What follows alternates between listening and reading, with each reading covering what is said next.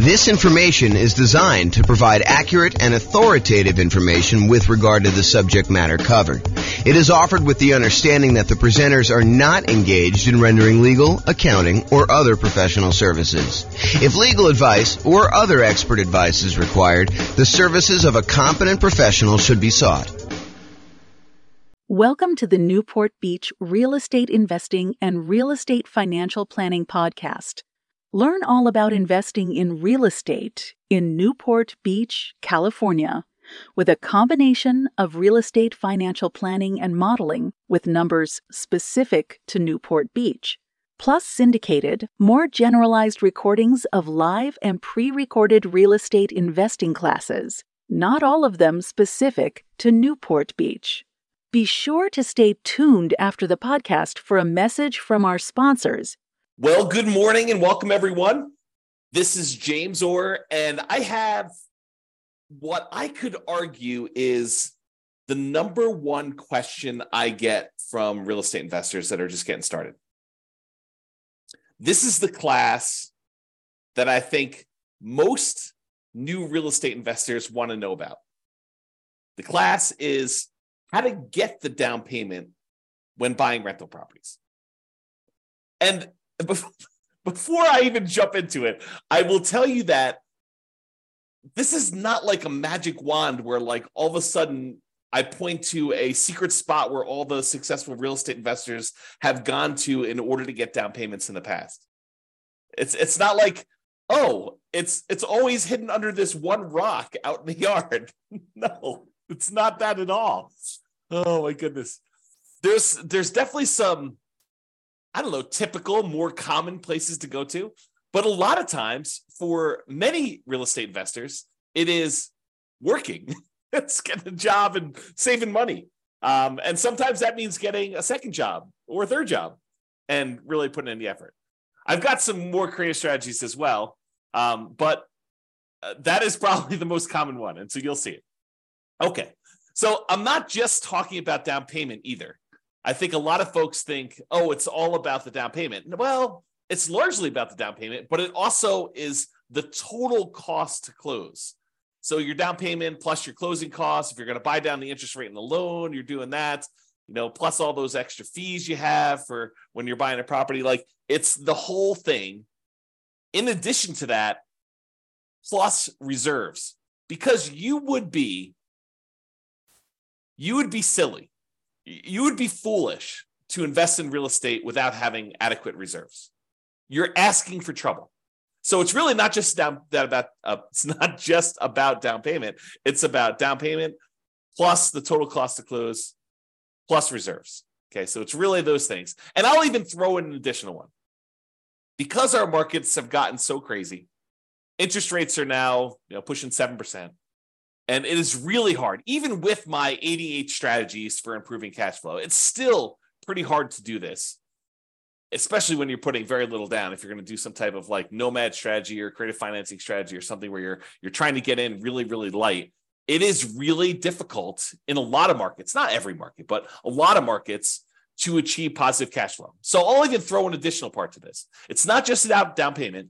It's not your total cost to close, which it is, but it's also your reserves. And in some cases, if you really wanted to be a prudent real estate investor, someone who is very likely to see it through the inevitable rough times that you're bound to face. I'm not being negative or pessimistic. It's just like, you got to plan for this.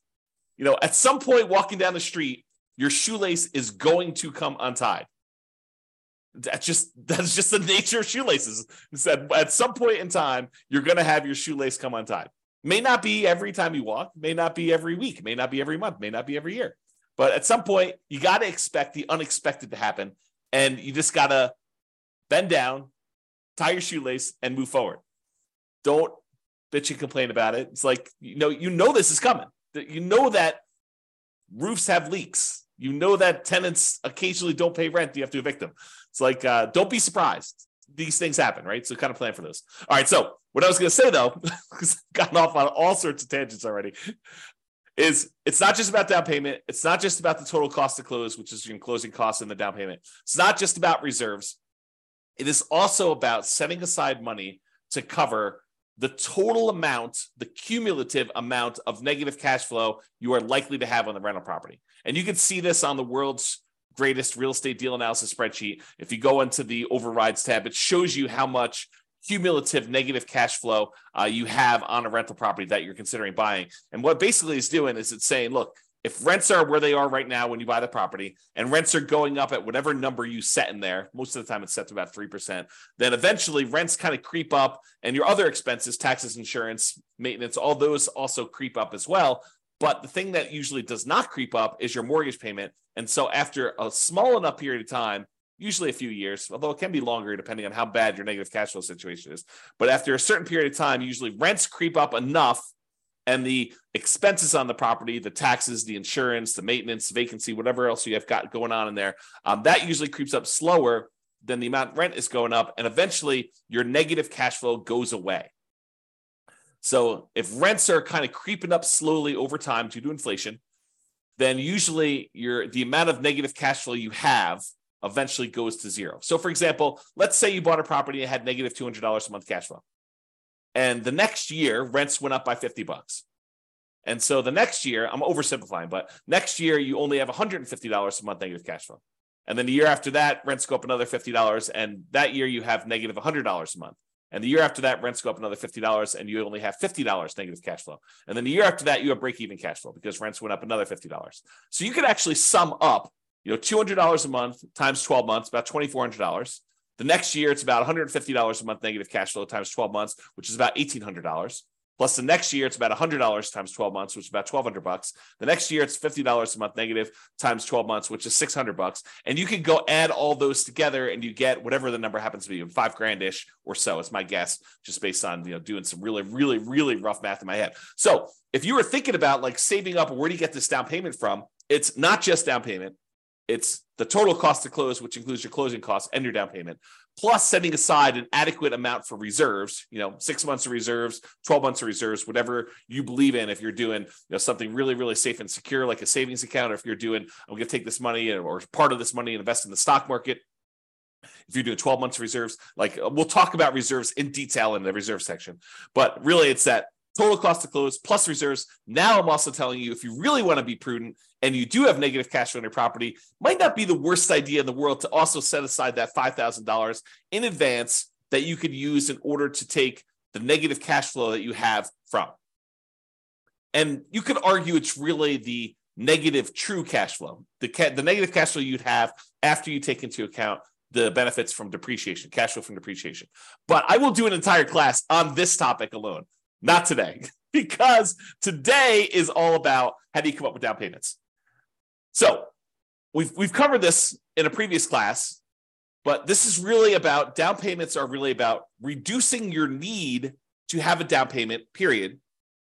And then also producing the down payment that you need in order to buy rental properties. So there are strategies, and we talked about this in the previous class a couple of days ago, and go watch the video on that, about how to go buy a property where you don't need a down payment at all the nothing down loan programs as an example, or maybe doing some creative financing stuff where you don't need as much down payment. So really there are strategies to reduce your need for down payment, which is not what we're covering today.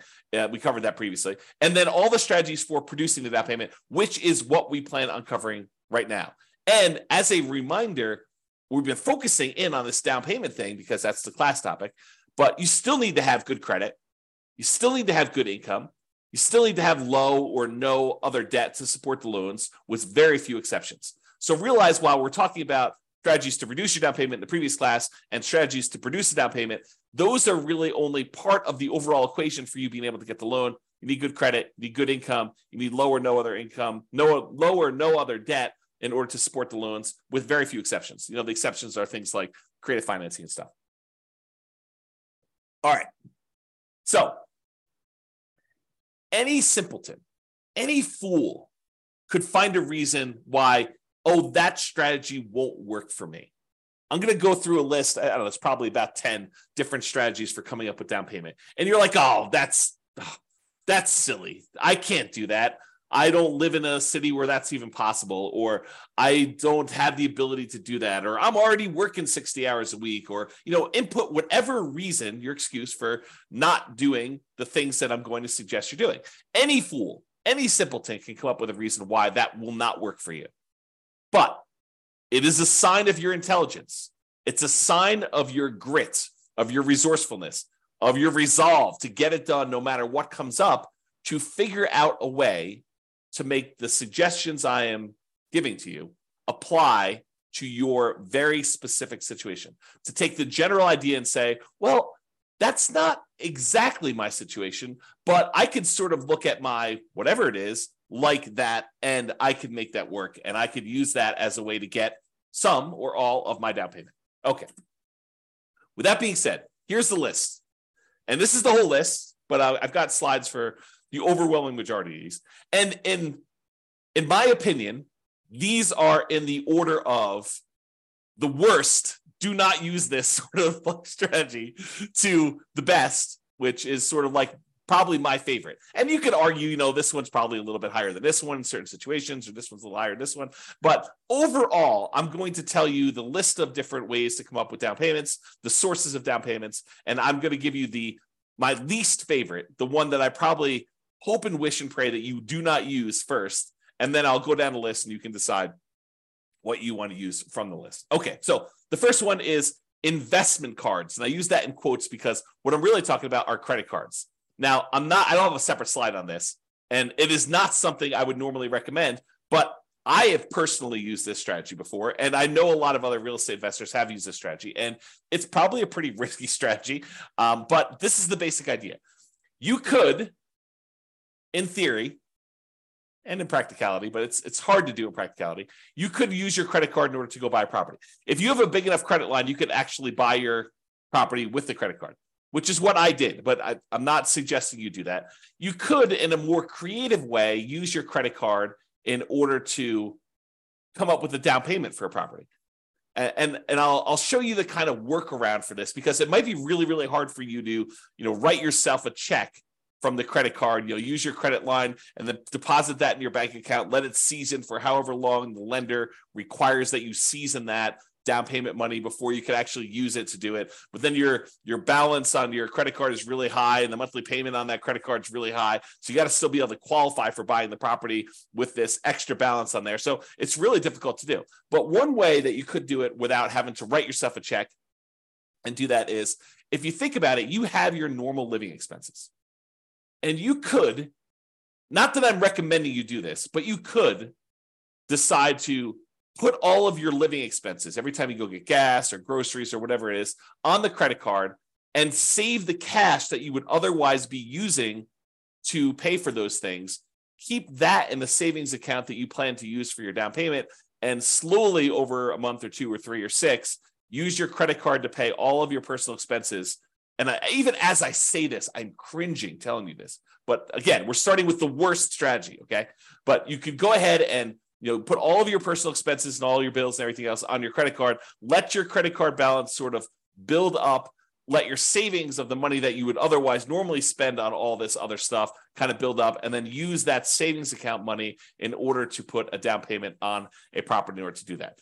And I will tell you, this is my least favorite strategy. I'm reluctantly even telling you about it because I do not recommend it. Okay, that being said, the next one of all the worst strategies you could possibly do, oh my gosh, because the credit card one was not bad enough. This is the next best one step up from using your credit cards. Oh my goodness. The next step up from using your credit cards is if you have other rental properties and the tenants have given you security deposits, and in your state or your city, because there are probably laws for both, you are allowed to do this, because in some you are not allowed to do this. I'll give you an example here when we get to the slide. You could use the security deposits from your tenants to be able to go ahead and use that as a down payment to buy your next property. Again, not my favorite strategy. It is the second worst on the list, but in some really unusual cases, if you're short $1,000, $2,000, $10,000, and you have that sitting in a security deposit account, and the deal of a lifetime comes along, and you have other reserves that are much more painful for you to get at. There's a whole bunch of like caveats I'm adding to this, right? I'm trying to paint a situation where I could sort of in my mind justify doing this. I personally have never done this, but you could go ahead and justify. I've done the credit card one, but I've not done the security deposit one. But you could justify taking some security deposits and utilizing that as down payments. We'll talk about that as a strategy. The next worst one, like slightly less worse than the security deposits and better than investment credit cards, is maintenance reserves. So as you own a bunch of rental properties, you should be setting aside money for maintenance on the properties. You know it's coming. We talked about this at the beginning. I mean, you know roofs are going to go bad. You know that you're going to need a plumber at some point. You know that you're going to need to replace flooring. You know you're going to need to upgrade a kitchen at some point in time. You know the HVAC system's going to go, the AC unit, the furnace. You know all those things are the water heater. All those things are going to go out at some point. And so you should be, as like we do in deal analysis, you should be setting aside money each month to plan for those maintenance reserves. And sometimes you get lucky where you'll have a tenant that's lived in a property for 10 years and knock on wood, nothing breaks. And so you have this account balance that is growing for a property that you own. Maybe even more than one property, 5, 10, 15 properties, 20 properties. And that maintenance reserve account starts looking really attractive because you've got $5,000, $10,000, $15,000, $50,000, $100,000 sitting in this maintenance reserve account for the maintenance on all of your different properties. And you may be very tempted at some point in time to go tap into that maintenance reserve and use that for down payments. I mean, you're taking a risk because you're deciding to use that maintenance money when the roof could be due. But if you have a bunch of reserves and you have a bunch of maintenance reserves and you have access to money elsewhere, if really things got rough, you've got your separate IRA or 401k, or you've got $200,000 on your credit line, which I'm not recommending you do this, but if you have like access to reserves and maybe mom or dad said, hey, listen, if you ever need money, I've got about $500,000 if that's purely liquid, that if you needed help, we could step in and assist you, because we are very pro you doing this real estate thing. But if you want to do it on your own, do it on your own. But realize that we're here with a backstop of $500,000. Not everyone's got that, right? So you have a backstop in case the maintenance comes up once you've tapped your maintenance reserves to use as down payment. Again, this is like the low end of the list, not what I recommend. Okay. The next one up on my list, which is a little bit more reasonable, is property equity. Tapping existing properties that you have, use equity in order to buy properties. And, people are like, why is that so low on your list? I mean, it's right above maintenance reserves. Yeah, because you got to make sure that the equity you're tapping into can support the thing you're doing. So you're almost like borrowing money and paying an interest rate on it in order to then go use that money to do something else. And some people are like, well, I mean, that's what real estate's all about. Maybe. Yeah, I'm not so sure, but we can definitely debate that another day. So I'll go into using property equity to do that. The next one is depreciation.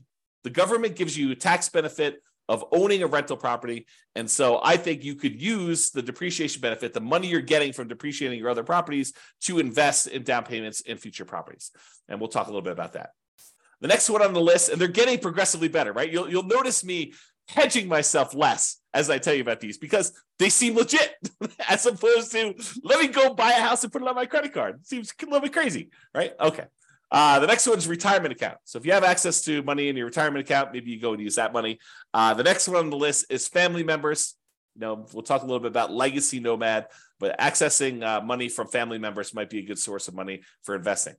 Sell stuff you don't want or need. Seems pretty straightforward. Some of these are like master of the obvious, right?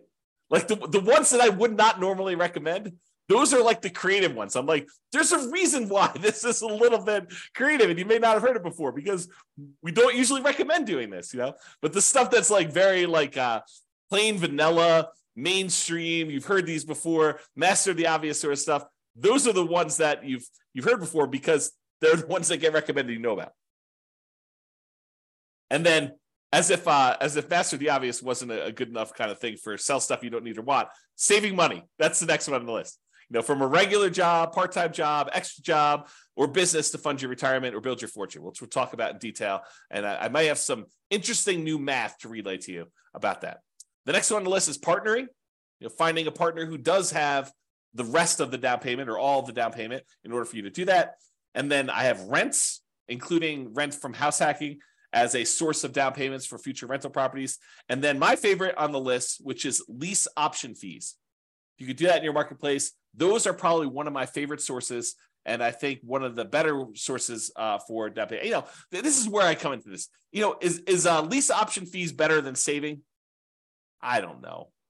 I think you could make an argument either way on one of those, but I kind of put them in that order. Okay, so let's jump into each one of these. All right, so let's talk about security deposits. So with straight rentals, we're not talking about tenant buyers or anything like that.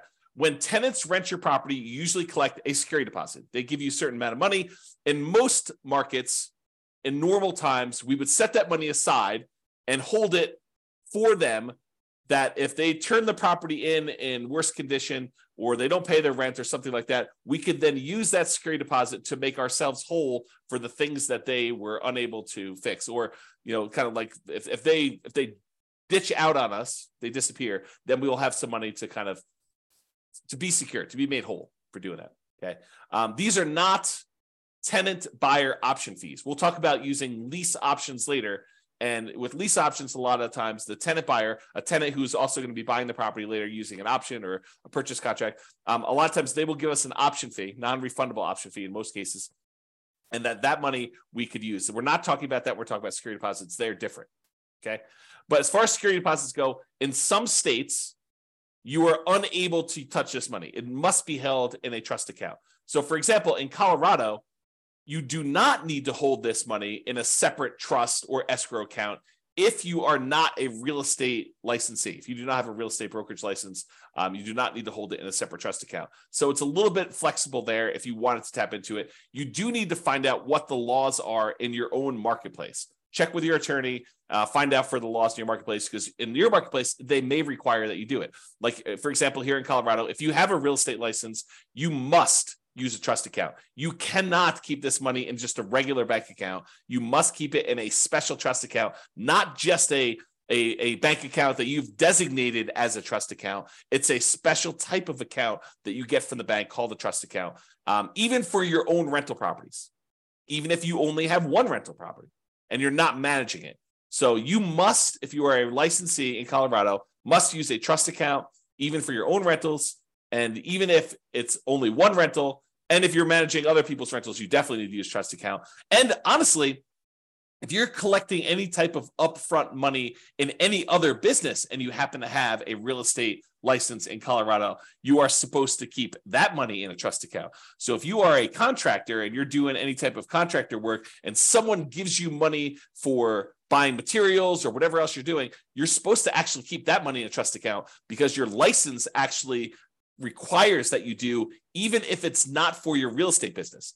And this may be brand new information to some people out there who are doing fix and flips or contractor work on the side, or, they kind of got that and they happen to get their real estate license so that they can get, the real estate commissions or do deals a little bit cheaper or whatever, or access to the MLS so they can go look at properties. If you happen to have a real estate license, you're supposed to keep all that in there. So go talk to your attorney and verify that for you. Okay. So you could use these security deposits that the tenant gives you temporarily for down payments. In theory, if you think about this, and these rules vary a little bit market to market, but in Colorado, I'm pretty sure you have to return the security deposit within 60 days. I don't do my own property management. So if you're wondering, why doesn't James know this? I don't do my own property management. I hire a company to do it. But my understanding is that you need to return the security deposit within 60 days. So if you think about it, the tenant gives you 60 days notice, 60 days before their lease expires, that they're not planning on renewing their lease. So you start marketing the property 60 days before their lease expires. Ideally, you find a tenant to replace them in the 60-day period before their lease expires, that they will then, the new tenant will then go into the property, within a day or two of them actually exiting the property on their lease. Okay. So in theory, the new tenant should give you a security deposit before the old tenant even leaves. So if you think about it, in most cases, you won't ever be without a security deposit, right? Because the new tenant is giving you a security deposit before the old tenant even leaves. And then when the old tenant leaves, you have 60 days to give them their security deposit back minus whatever expenses that they had on the property that was damages on the property or things like that. Okay. So you should not have a period of time, if you're doing property management correctly, starting way early, getting notice early, putting the tenant in there, and then doing the work that you're supposed to in order to get the tenant out. You shouldn't have a period where you don't have a security deposit. So you could, in theory, use this money for down payments and without having a lot of risk. But I do think it's not prudent for you to use security deposits. That's why it's the lowest on the list. Well, second lowest on the list of credit cards for doing this, okay? You still need to be able to return the security deposit when the tenant moves out. Make sure you have a plan to replace that. It's kind of one of my notes here. And if you're hiring a property manager, if you're not doing property management yourself, they will likely be holding the security deposits. And so this option will not be available to you at all because they're the ones holding the security deposit. You're not going to be able to tap into it. Okay, so we covered security deposits. Let's talk about maintenance reserves. We recommend you set aside money for maintenance on your rental properties. This should be obvious. I mean, we talk about it during deal analysis. We talk about it during capital expense class. All these different times we talk about having maintenance money set aside for your rental property. You should be saving this money in some type of account, letting it accumulate so that when you do have maintenance issues come up, you have the money to go in there and use that. But you could temporarily use this money as down payments. You've been saving up down payments using traditional savings, and you're very close. But the deal that you really, really want just came on the market, and you're $5,000 short. And you have, $50,000 in credit line on your credit card, and maybe $100,000 in your retirement account. So you have money elsewhere that you could use, but it's painful money to get at. And you've got this money sitting in your maintenance account that is not being used. You could temporarily, I think, tap into the maintenance money that you've set aside, knowing full well that if a real maintenance issue came by, you have your credit card, you have your retirement accounts, you could ask mom and dad, you have some other sources. But this is a way for you to, for a very brief period of time, you should not live in a state where your maintenance reserve is zero because you're constantly spending it on down payments. But you could temporarily do that, in my opinion. You decide whatever's right for you. You still need that money set aside for repairs. Another reason why new construction, lower repair need properties, because everything is brand new, everything's at the beginning of their life cycle, might be slightly better, especially for nomads early on, because you're less likely to need that repair money and you can get your reserves and your maintenance reserves kind of can build up over time. So this is sort of like a plus in the column of buying new construction properties, as an example. All right, so that's maintenance reserves. Property equity. Oh, I just made a mess. Whoops. Let me get tissue here and wipe up the water I just spilled on my desk. Okay. There we go. Property equity. If you have other rental properties, or other properties in general, but rental properties I think is a pretty common one. If you have other properties and you have equity in those properties, you could do a cash out refinance to pull money out to then use for down payments on future properties. And the general rule is, and these can change, so check with your lender. Don't say, James told me it's 20%, so I want the 20% deal James told me about. No, your lender sets the rules. These rules can change over time. Okay, so the general rule is you need to have more than 20% equity for owner-occupant properties, for properties that you're living in order to be able to do a cash-out refinance. So if you don't have at least 26%, probably like 1% for some closing costs, the fee for doing the cash out refi, and 5% to basically pull out, you may not want to even bother. Are you going to do a cash out refinance for 1% of the property? Probably not. You're going to do a cash out refinance for 2%. I mean, even 5% seems a little bit low. But if you start building up some significant equities in properties, you owe 50% loan to value, and you can go all the way up to 80%. That seems pretty significant, where you might want to tap into that to be able to do it. So for owner-occupant properties, you could borrow up to 80% loan to value. You have to have greater than 20% equity if you think about it that way.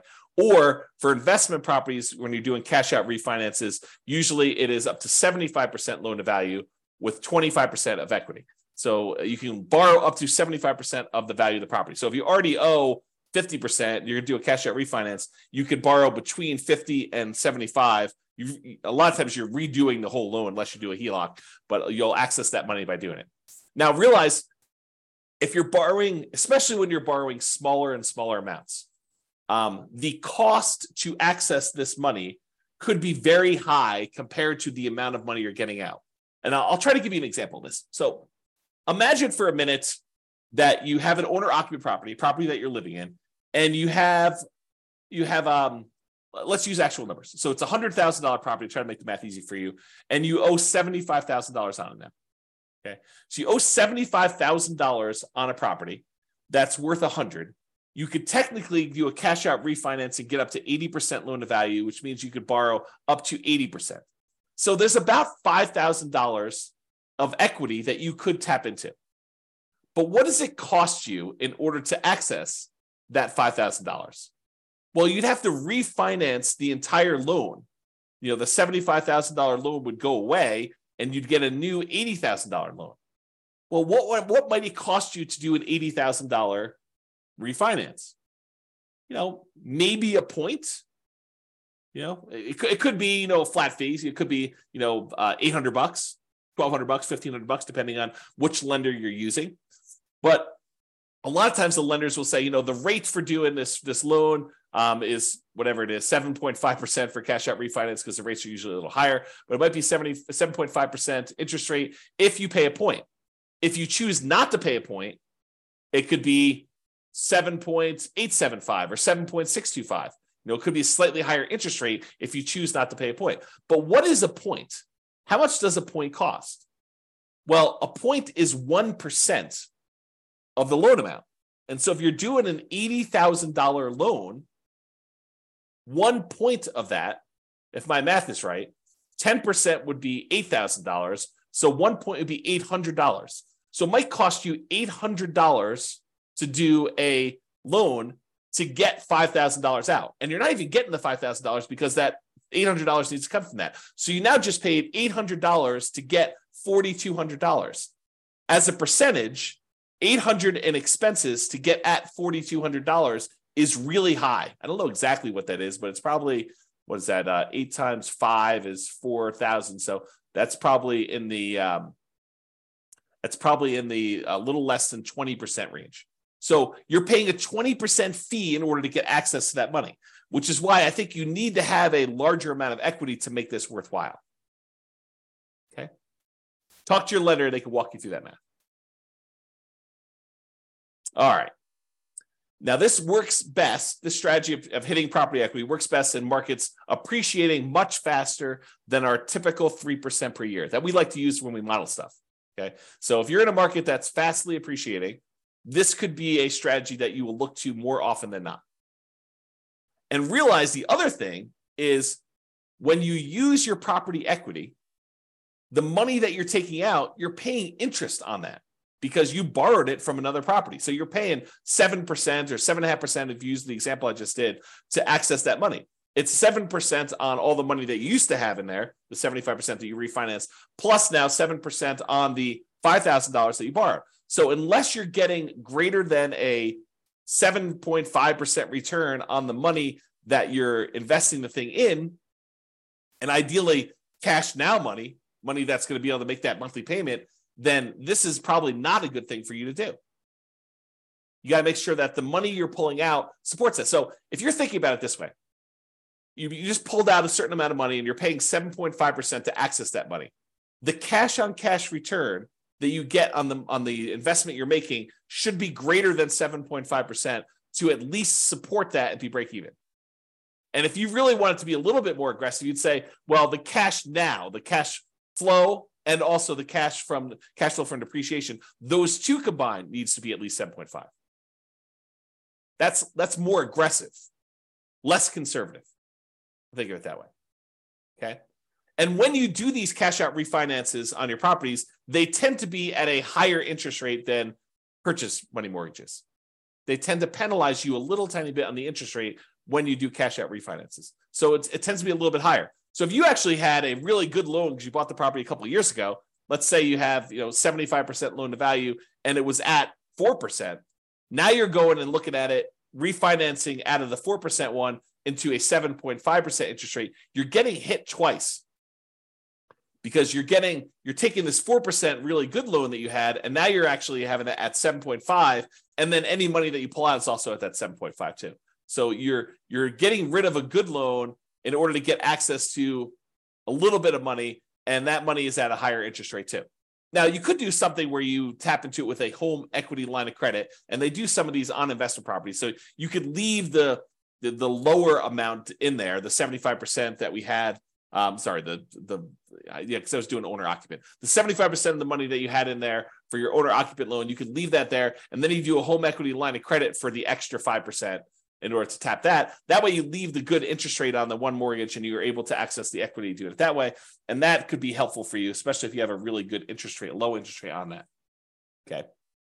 Now, I don't usually recommend this strategy if you have a tenant buyer in the property and you are using like a lease option exit, like a lease option or lease purchase to kind of get out of the property, because that equity is sort of spoken for, especially if you've gotten a non-refundable option fee and part of that is actually being used somewhere else. So I don't usually recommend you try to do these on lease option properties where the tenant buyer is buying the property from you. This is usually a strategy to use for long-term buy and hold type properties that you do not plan on selling. Or maybe you're going to sell it much later. Okay. The more properties you own in general, the harder it is to tap into property equity. Because eventually you get to what I think is the current limit is 10 loans. You get to 10 loans, they tell you cannot do a cash out refinance on any properties until you have less than 10 loans. And it's loans in total of all types. All rental property loans in total, not like credit card loans or something like that, or car loan. Okay. So the more properties you own, the harder it is to tap into. So in theory, you think to yourself, oh, the more properties I have, the more equity I will have to tap into. But really, you get to a practical limit where once you get beyond 10, they're like, no, you can't be moving equity around like that. You can't be doing these refis. And that rule may change. That's a lender rule. Or maybe you find a lender where they don't have that rule. It's a possible there. So check with your lender for the current guidelines, as it feels like these have changed over time. So sometimes it's 4 properties, sometimes it's 10, sometimes it's 15. I mean, who knows? I don't remember specifically 15, but I do remember at one point 4. I think there was a 6 at one point. I think there's a 10. I could be remembering wrong, but that's my kind of like faulty memory coming into play there for this. All right. So that's property equity. Refinancing properties. So in some rare cases, interest rates declining with a portfolio of rental properties will make you want to do what's called a rate and term refi rather than doing a cash out refi where you try to pull money out. Sometimes you bought properties at 7, like in today's marketplace, and then 5 years from now, maybe your rates are back down to 4. And so you may want to go and do a rate and term refi to improve your cash flow. You're not trying to pull money out, but you're trying to do that. Well, when you go do these rates and term refis, you're refinancing the interest rate and the term of the loan because you're going back to 30 years in a lot of cases, although you don't have to. But a lot of times when you do these rate and term refis, you're extending out the years in order to be a 30-year loan again. And so the monthly payment usually goes down a lot because the rate went down. And also you're extending the term. It used to be you borrowed the full amount of the purchase price over 30 years. And now you've got, a 2/3 or 3/4 of the original loan balance that you are now spreading out over that same 30-year period that you got originally. So the monthly payment comes down a lot. But when you do these rate and term refis, you can usually pull out, and it may vary depending on the lender and when you do these because it may change over time, but you can usually pull out about $2,000 per property and it not be considered a cash out refinance. So usually, if you pull money out of a property, it's considered cash out refinance. You get hit with that penalty to the interest rate, and you're limited by that loan to value number there. But if you go in there and you say, look, I want to do a rate and term refi, and they allow you to be not perfect.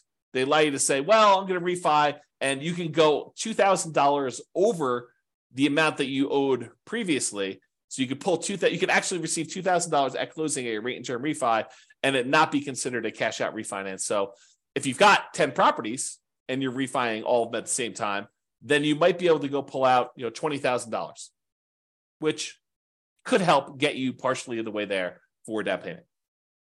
All right. Again, this is an uncommon situation, but I want you to be aware, especially since we're in a high interest rate environment now, and many years from now, not 6 months from now, probably, but 5 years from now, we may see interest rates decline back to be 4%. Who knows? I mean, they could go up higher from here.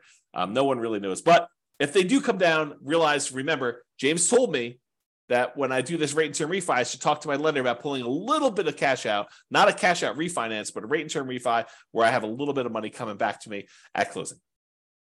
All right, that's refinancing rental properties.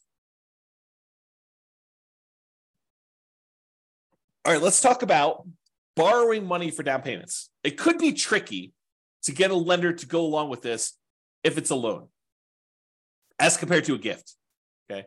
But you could go and you could borrow money for a down payment from some source, okay? Making the house pay enough to cover the payment on the borrowing money. So we talked about this when I told you, you got to make sure that the money that you're using, the money that you borrowed to invest in something else, make sure that pays enough so that you can pay the debt on the old property. And when you do your deal analysis, it's going to say you've got a, whatever it is, 5% cash on cash return. Realize if you borrowed that money from somewhere, that you may not really have a 5% cash on cash return. If you look at your overall picture, you may have just got a 0% net return because the money that you're getting a return on now needs to go and pay the other property's extra payment that you've increased. So just realize that. So in some ways, you could structure deals where you have interest accruing. So for example, you go to an individual who wants to loan you money and you tell them, oh, look, I'll pay you whatever it is, 7% return on your money to borrow this money from you. However, I want the interest to accrue and I will pay you in full, plus all the interest that is due, plus compounding interest. I will pay that to you in full in 5 years. So right now, you don't have any monthly payment going on for that loan, but that balance on that loan is increasing. Now, why would a person who is loaning you the money be willing to say, okay, we'll let the interest accrue? Well, one example could be is if they have a retirement account where they're not seeing the monthly payment anyway. It's not like they get the payment and they can go spend that. The money is just, the balance in their account is just growing, even if the monthly payment is going in there. So does it make that much of a difference for them if the money comes in monthly or if it comes in after 5 years in this one big chunk where they get paid back in full? And for a lot of folks, it doesn't matter. Some of them it will, but a lot of folks, it doesn't matter, especially if it's in some type of retirement account. If you're talking about money outside of retirement account, and they're trying to use that money to live on. You know, grandma is loaning you $100,000 because she wants the income from that in order to be able to support herself and pay for living expenses. She's going to want monthly payments. She's not going to want that interest to accrue. We do have a whole separate class, which I'll put in the bonus section of the coaching platform on self-directed 401ks and self-directed IRAs, where we talk about this strategy, I believe, in there. So you can go check out that if you're interested in that. This is a bonus. It's not normally part of this material. So I'll put it in there for now. And then I talked about this before. For cash out refinance, does cash flow from either the new property or at least the old property cover the new debt? Because we're talking about borrowing money in order to go buy something else. We need to talk about that there. And there's probably an entirely separate program coming for should I sell or refi my property?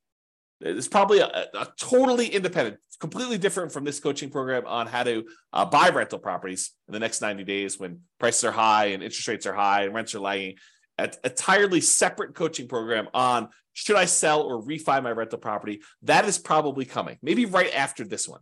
After I get done recording all the content for this particular coaching program, maybe I'll go on to that one because there's a whole different set of problems and discussions and applications and software and thinking about what you do. Should you sell your property? Should you refi your property? So stay tuned if that's of interest to you.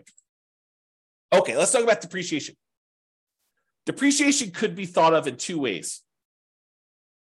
Number one way, it could be thought of as a way to reduce or to completely eliminate negative cash flow. You know, if you had negative $50 a month in cash flow on a property, but then when you thought about the benefits you get from owning a rental property, the tax benefits you get from owning a rental property, and you realize that you're saving $150 a month in taxes by owning this particular rental property, which is probably not abnormal for a normal rental property, normal price range. They vary depending on price. But if you think about it, you're getting $150 benefit back in your taxes that if you wanted to, you could go down to your job and say, hey, change my exemptions so that you're taking less out of my paycheck, because at the end of the year, I know I'm getting this amount back on my tax return because I'm getting this depreciation benefit on my rental properties. They would then go and adjust your exemptions, which means that they would take less out of your taxes at work, which means that you'd get more from your paychecks, whatever that is, weekly or biweekly or monthly, which means that you would actually see cash flow, improved money in your bank account by not having to pay those taxes each pay period. So what you thought was a negative $50 a month by owning the rental property, when you combine that negative $50 a month from the cash flow portion of it with an extra $150 positive from the cash flow from depreciation, now you're net together positive $100 a month. When you combine cash flow and the cash flow from depreciation, we call that true cash flow because it takes into account the tax benefits as well. And with that, you are positive 100. So depreciation could reduce, in this case, or completely eliminate negative cash flow. If you had $150 a month in negative cash flow and you got $150 in cash flow from depreciation, those offset. That is now completely eliminated. If you have $300 a month in negative cash flow and you have $150 in cash flow from depreciation, well, it offsets 150 of that 300 and you're left with still $150 negative, so you've reduced it. Okay, this tends to be how I usually talk about it for deal analysis, especially for nomads. And when you're living in the property as an owner-occupant, you do not get depreciation. Depreciation is only on rental properties, but when you convert a property that you are living into an investment property, then you get to take depreciation on that, and that starts. So it doesn't count while you're living in the property, unless you've got roommates. Your roommates are paying you, and then go talk to your tax advisor about how you can offset some of that with depreciation, not all of it. But this tends to be how I discuss this when I talk about deal analysis, especially for nomads. However, it could be a totally different strategy. You could think of this in a totally different way. Instead of taking that $150 a month you are getting from cash flow from depreciation, you could say, hey, I'm not thinking of that as offsetting or improving on my cash flow. What I'm thinking about that is at the end of the year, I'm going to get $150 times 12 months or $1,800 if my math is right. I'm going to get $1,800 at the end of the year, which I could think of as forced savings toward my down payment on my next property. Right? Instead of thinking of it as monthly to offset cash flow, improve cash flow, you could actually think of it as a forced savings account, which at the end of the year, you get that amount back that you can then use to do down payment. So if you've got 5 rentals and you're getting $1,800 per rental to do that, if my math is right, that's like $9,000. So you can think of that as getting $9,000 back at the end of the year that you could then use as down payments to purchase something else. Okay. So yeah, think about it that way. So if you're like the type of person who has a hard time saving money, first of all, that's a skill you should work on. But if you're still working on that skill and you're not quite there yet, this could be a strategy to help you save money in a forced way. You could use it as at the end of the year, I collect this big chunk of depreciation as a rebate on your taxes rather than the cash flow monthly to do that. Okay. All right. I think I covered this already. You don't get depreciation on a property unless it is a rental property. You cannot do this on your owner occupant.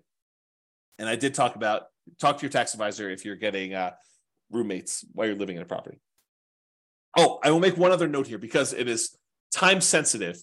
So depending on when you're listening to this, this may no longer apply to you. But as of right now, this is March 15th of 2023.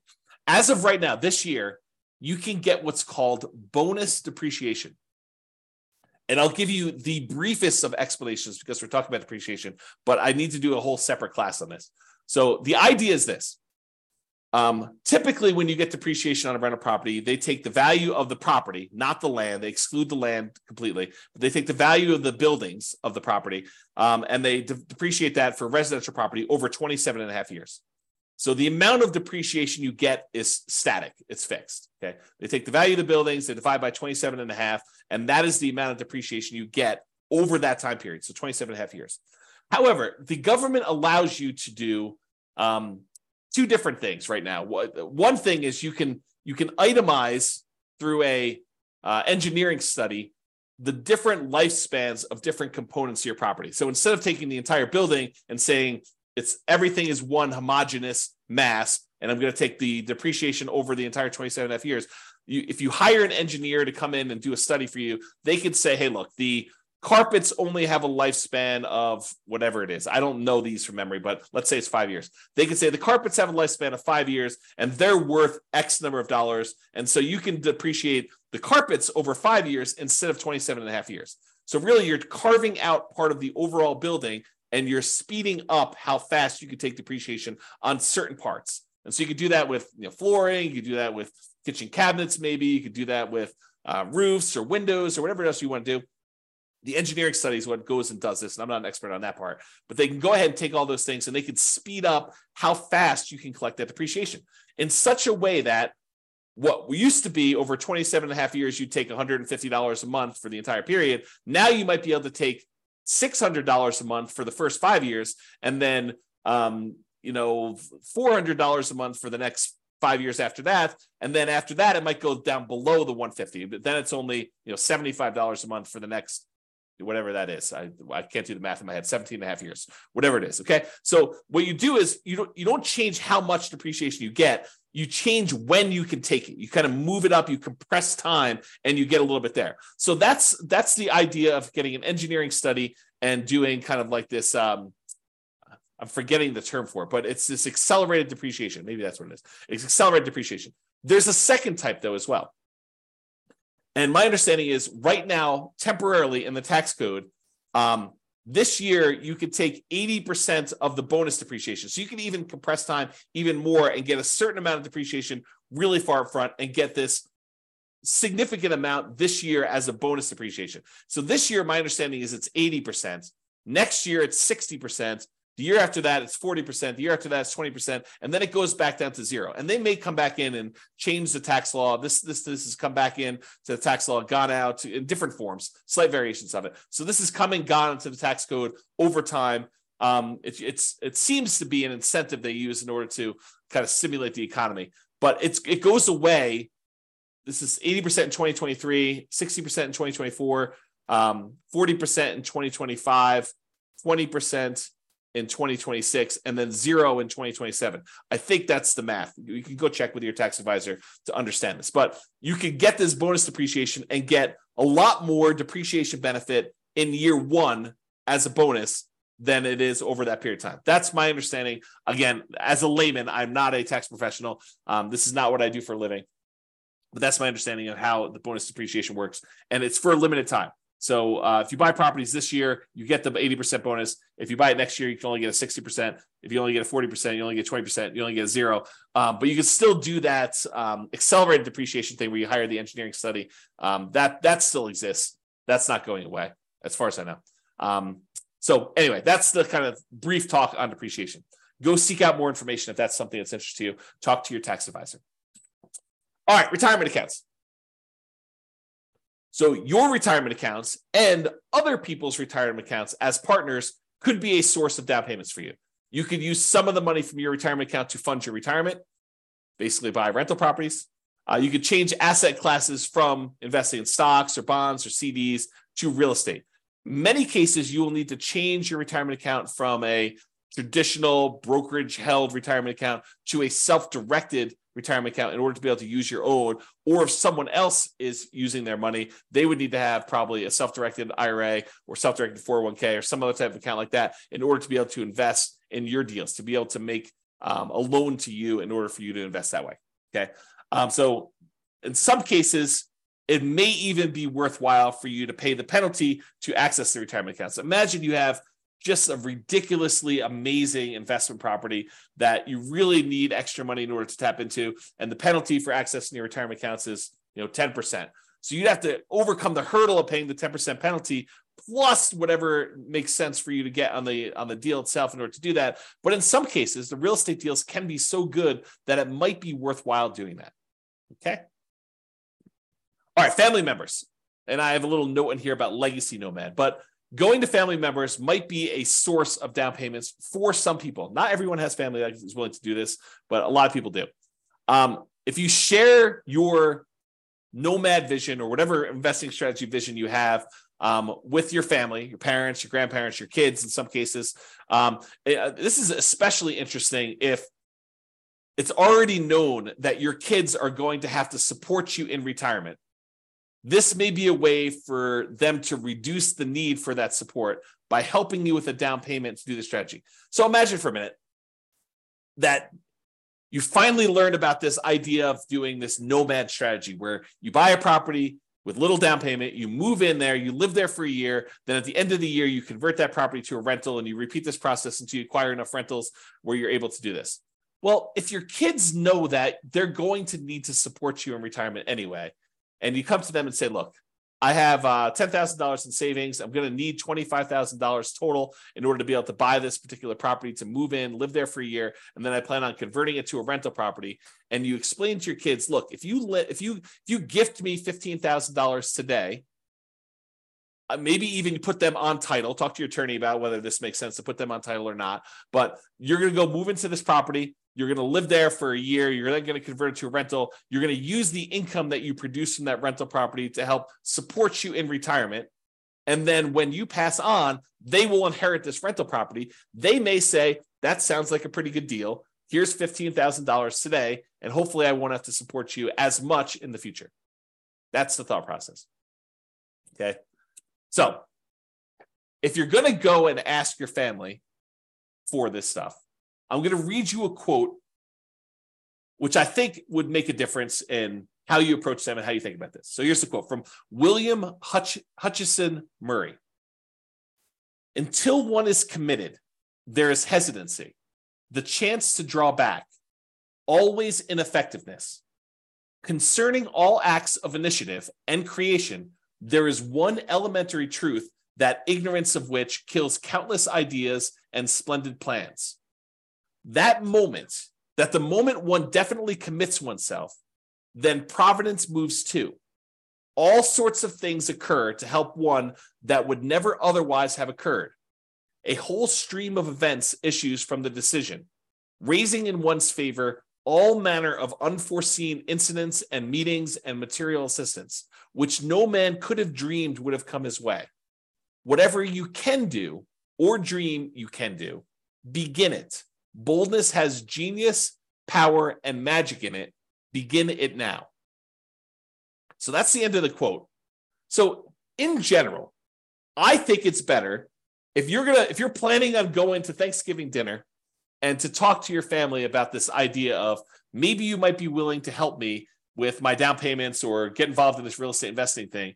If you don't show up unprepared, having done zero work, if you've been doing stuff for 6 months before Thanksgiving dinner, going to see properties, saving money yourself, improving on your credit, learning how to manage properties, learning about the strategy, doing all the things that you are supposed to do as if they are going to say yes at the Thanksgiving table, even if they say no.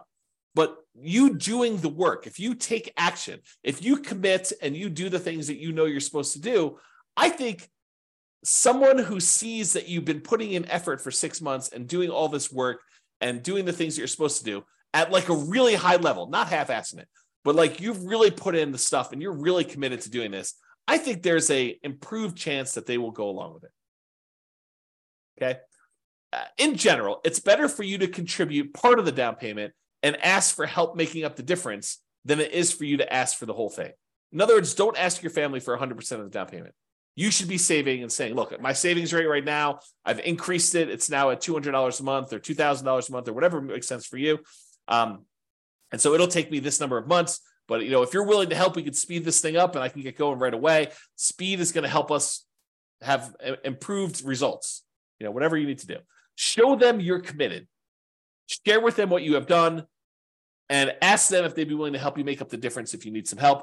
Demonstrate the part-time job, the education, the research, the effort, all the things that you're doing in order to get yourself there. And you are planning on doing this whether they help or not. Then see if they help. That's a better approach, in my opinion. All right. Continuing on with our list. Sell stuff. Use a garage sale, a yard sale, Facebook Marketplace, Craigslist. Get rid of the stuff that you don't need. Get money for it. Use that money in order to fund the purchases of your rental properties or whatever you're doing. An added benefit, especially if you're doing nomad, is any stuff you sell, you don't need to move. So if you're planning on moving and doing nomad a bunch of times, become lean. Sell the stuff you do not need. You don't need to have that stuff hanging around where you have to move it every time. Go read some books on minimalism or essentialism or whatever the topic is that allows you to sell your stuff and kind of have a light spirit. Okay. All right. Working part-time in your fortune. So there's a great quote from Jim Rohn, and there's a great video about this, but he talks about this. And here's the quote from him.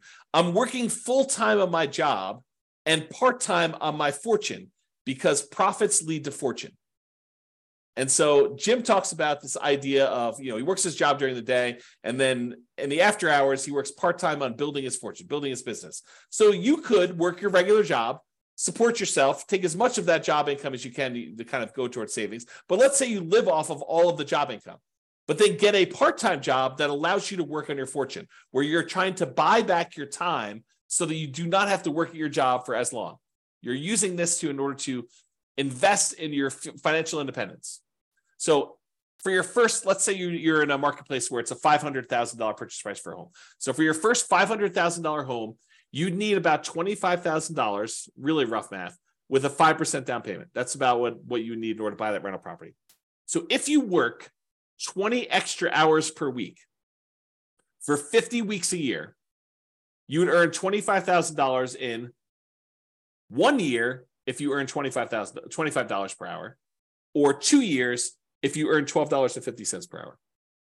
So you could go get a job on selling stuff on eBay or selling stuff on Amazon, like fulfillment by Amazon FBA business, or driving for Uber, driving for Lyft, fast food delivery, or some type of Grubhub or Uber Eats or whatever the equivalent is these days, or work at a fast food restaurant, or work at Walmart, or work at any of these other types of places. I think it is relatively easy to find a $12.50 per hour job. Heck, I think my burrito place is hiring at $16 an hour now. Like the burrito, the Qdoba burrito place that I eat at lunch at, I'm pretty sure they're hiring at $16 an hour locally for me. So $12.50 should be a relatively low bar.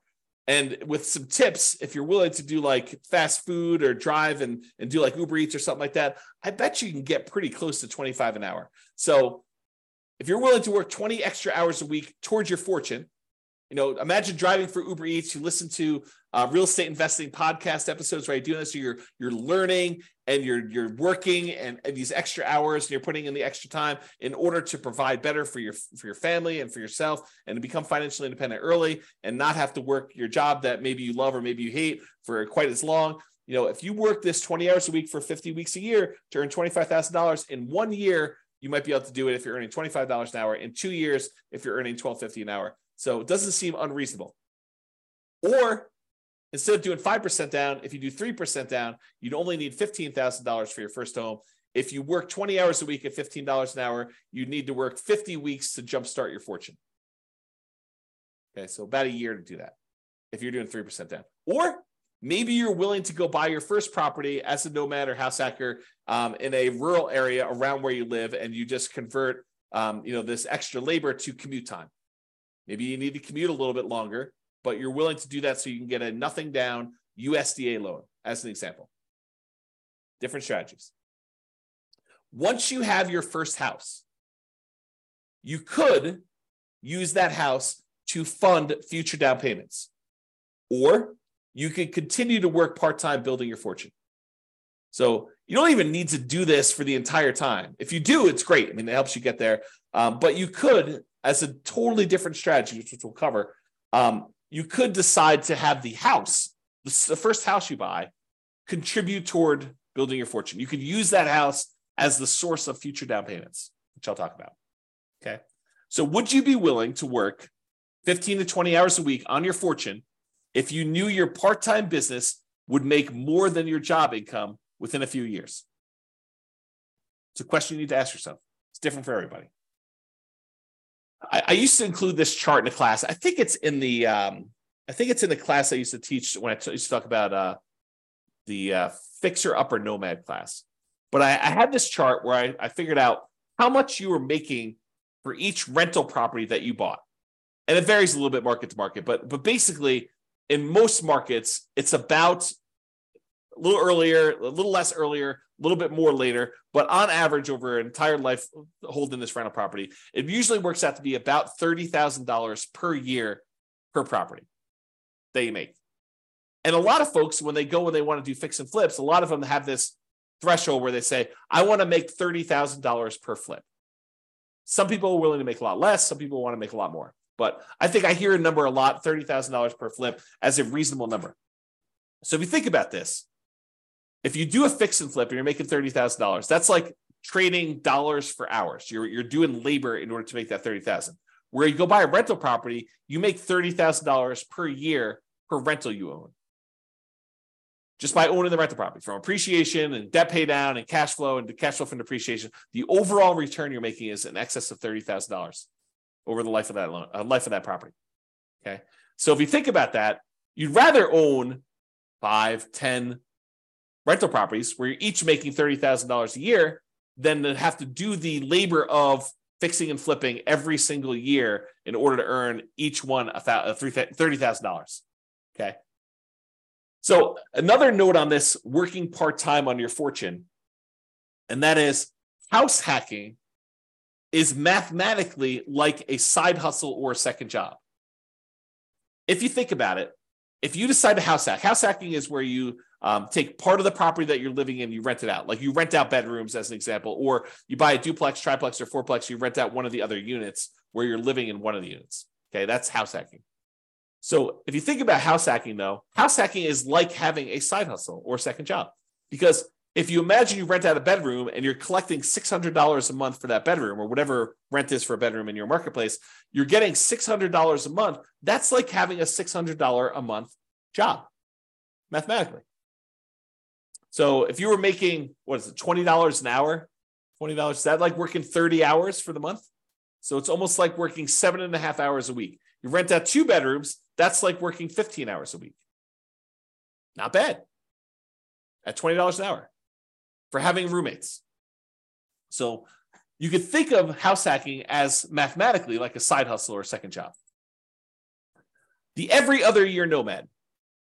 So real estate equity and positive cash flow on a nomad strategy property can be pretty significant. You know, from working a part-time job at $15 per hour for 20 hours a week, it could be the same as if you did that. So if you think about the amount of money you'd make from doing nomad, it's almost like you got $15 per hour working 20 hours a week for doing a property. And if you did this using like not lease option exits, and if you were saving that money, you could buy a nomad property every 2 years. I think we did the math for that. $15 per hour working 20 hours a week is about $25,000 every 2 years, plus some padding on there. So you could buy a replacement property, and then you're getting like the benefit of you going out and working another job yourself from the property itself. So you buy a property, it's like you doing that for the first year, manual labor. You do it again for the next 2 years in order to acquire the next property, but then it's almost as if 2 of you are working in parallel. And then when you do the third one, it's like 3 of you working in parallel. 1 of you do a manual labor, and then the 2 rental properties doing that. So you probably need to work your regular job in order to qualify for your loans and to pay your living expenses, but this money accumulates over time, and this part-time job is money you can invest in your fortune over time. All right, fixer-uppers. Now, it might be hard if you don't have the money to do the fix-up. Got to work through that challenge. But it is starting a fixer-upper business. It's like starting a side business to do this. Sweat equity, you do all the work yourself. You could finance the repairs, maybe put it on a credit card, maybe put it on like the Home Depot or Lowe's credit card or whatever the equivalent is around you. You could do either a traditional sale where you sell it and get it out right away, or maybe you do a lease option exit where you put a tenant buyer in the property, rent it out for a period of time, and then they buy it from you. You could use the profits from this as additional down payments, and then you could minimize your down payment by using hard money or private money or rehab loans or doing nomad to move into the property while you do the fix-up. So you can use all these different strategies in order to start a fixer-upper business as a source of down payments for you in the future. Partners. You could partner with somebody who has down payment money if you don't have it. You provide the deal, you do all the work, you, the partner, or something else gets the loan. So either You get the loan, the partner gets the loan, or you form another LLC, or you bring in a third-party person who actually gets the loan for you. So you can do all this different stuff in order to structure these partnerships, but they could be sources of down payments for you as well. There are plenty of people out there, if you find amazing deals, that are willing to invest in real estate. All right, getting toward the end of this list, rents from existing rental properties. Use the cash flow on your current rentals to help fund payments for future properties. House hacking and getting roommates to help offset your current housing expenses can also be the source of down payments for this. So remember, house hacking is mathematically like getting a side hustle or an additional job. You just use the money from anything you're house hacking with in your current property you're living in, plus any of the rents you've got coming in from any of your rental properties that contributes, raises your savings rate so that you can end up acquiring properties faster and faster over time. If you've seen me do a lot of this analysis, you'll notice a lot of times saving for the first property is the longest period of time. Then once you get that first property, the period to save for the next one tends to get sped up a little bit because you've got extra income coming in from this rental property to help offset that. All right, lease option fees. So this is like the pinnacle. This is the one that I think is probably the best. And I think we've hinted at this a little bit throughout today, but basically if you find a person who wants to rent the property from you, but then the ability to buy it from you at some point in the future, what we might call a tenant buyer. Usually we would call this generically like a rent to own program, where someone is renting the property with the intention of buying it from you at some point in the future. Maybe you structure that as a lease with an option for them to buy it, or what we'd call a lease option. Or maybe you want to structure it as a lease with a purchase contract for them to purchase the property, which we'd call a lease purchase.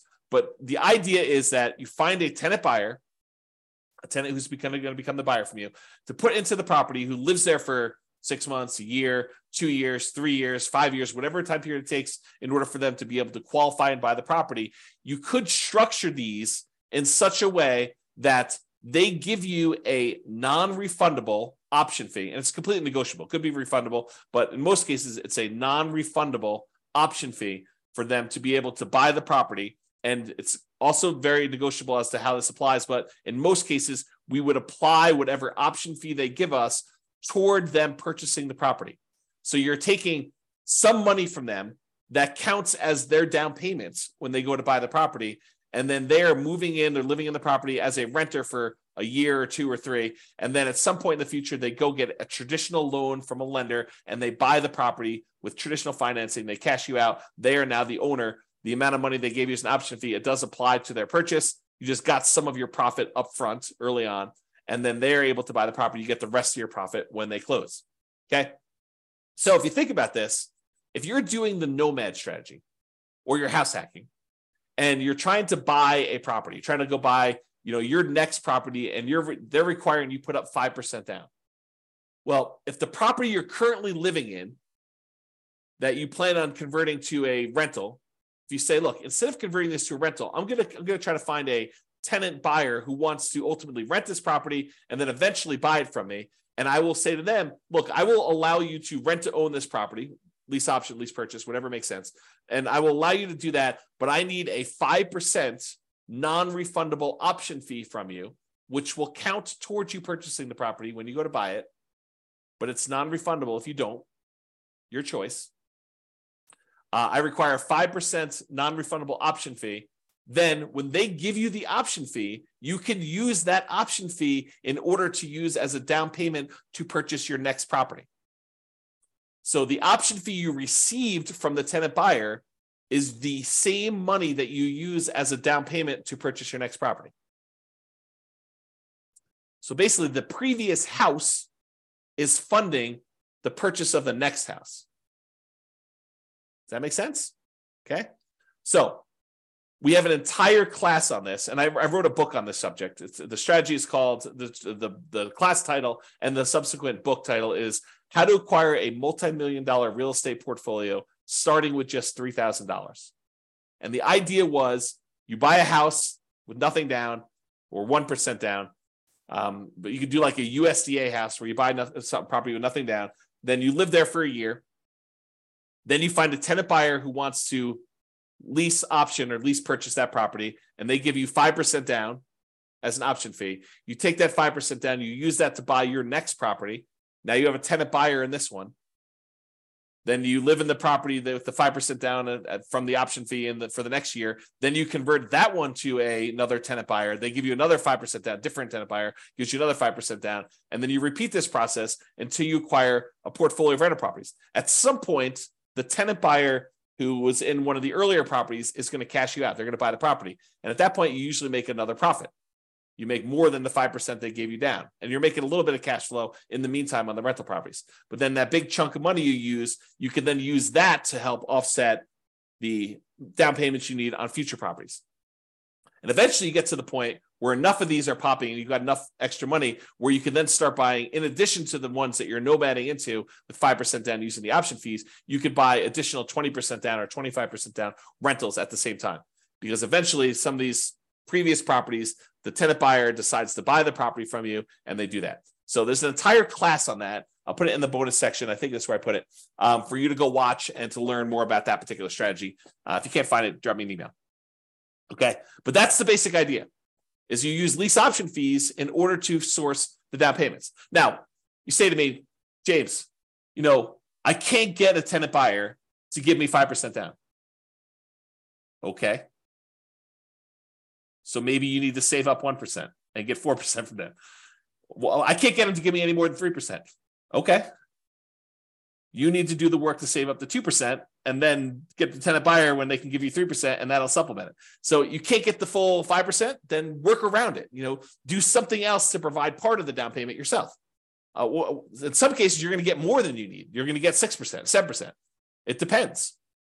Or hold out until you get 5%.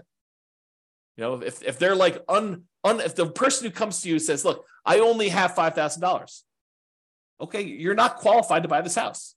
You don't have to. The first person that comes along does not need to be the one that you do this with. You might need to market your property for a month or 2 months or 3 months or 6 months or whatever long it takes in order to find someone who has the amount of money that you can use in order to buy the next property. Okay, so just realize that might work that way, which leads me to my next thing, which is my second to last slide. You may need to combine several strategies. You decide to do a 15% down non-owner occupant loan, an investment type loan. Maybe you're able to find a tenant buyer with 5% down. Maybe you're able to partner with your realtor to get 3 to 5% down from them to kind of get them to contribute. And maybe you need to save up 5 to 8% down yourself for part-time work. So you don't need to do all of it from one source. You don't need to sell enough stuff to get 15% down. You don't need to work a job where you do 15% down all yourself. Some of these things can kind of be combined into multiple strategies. All right. In conclusion, so this is the class, right? This is the one where I get the most questions about, how do I come up with down payments to my rental properties? This is it. This is all the stuff. It's not really just about down payment, though. It's really total cost to close, your closing costs, the down payment, any reserves, any kind of escrows you need to have, and your own personal reserves if you're buying rental properties for being a prudent investor. 6 months of reserves, 12 months of reserves, depending on what you're doing. Plus, we talked a little bit earlier about this idea of any cumulative negative cash flow if you happen to be in a market where you're doing that. If you're in a market where you're likely to have negative cash flow and the amount you're putting down, because look, if you put 100% down on a property, you probably don't have negative cash flow. So it's a combination not just of the market, it's the market with the down payment that you want to use, right? It's not just, hey, I got negative cash flow because I live in insert city here that has negative cash flow. It's I've got negative cash flow because I'm in a city that has really kind of extreme price to rent ratios, and I only want to put down 3%, or I only want to put down 5%, or I only want to put down 20%, or I only want to put down 25%. If I put down 50%, or I put down 70%, and I only got a 30% load, this thing would cash flow. So part of it is your choice in down payment. Okay. So just something to think about there. And any fool can say that these ideas don't apply to them. Really, it's a sign of your intelligence, your resilience, your resolve, your grit, your tenacity, your ability to work through and be creative and solve problems to figure out how they apply to you, how you can use these strategies. Okay. You don't get any, like, you come to me and say, these don't apply to me. You have any other ideas? No. I mean, I might have other ideas, but no, I don't have any other ideas. You tell me, look, I could sort of twist this one and make this one work and do this. I may be like, hey, by the way, you could also do this little twist to that too. Part of it is you being creative and applying it to you. For down payments in general, we've discussed in a previous class, it's about reducing the need for down payment in some cases. And as we discussed in this class in detail, it's about producing the down payment you need. Utilize a strategy or strategies that make sense for you and your particular goals. And that is all I got. So hope you enjoyed that class. This has been James Orr. Bye-bye for now. With home prices up, mortgage interest rates up, and rents up, but not quite enough to counteract the higher prices and interest rates, cash flow on rental properties in Newport Beach is harder than ever. Book a call with the Real Estate Financial Planner to apply our proprietary 88 strategies to improve cash flow on your rentals. See the show notes for a link to schedule your call and improve your cash flow today. If you're a real estate agent, lender, or professional in Newport Beach that wants to help our real estate investor listeners, consider reaching out to learn about collaboration opportunities with this podcast. We'd love to add more value to our listeners by having you assist our investors buy, sell, and finance their real estate investments. See the show notes to schedule a call to discuss collaboration opportunities.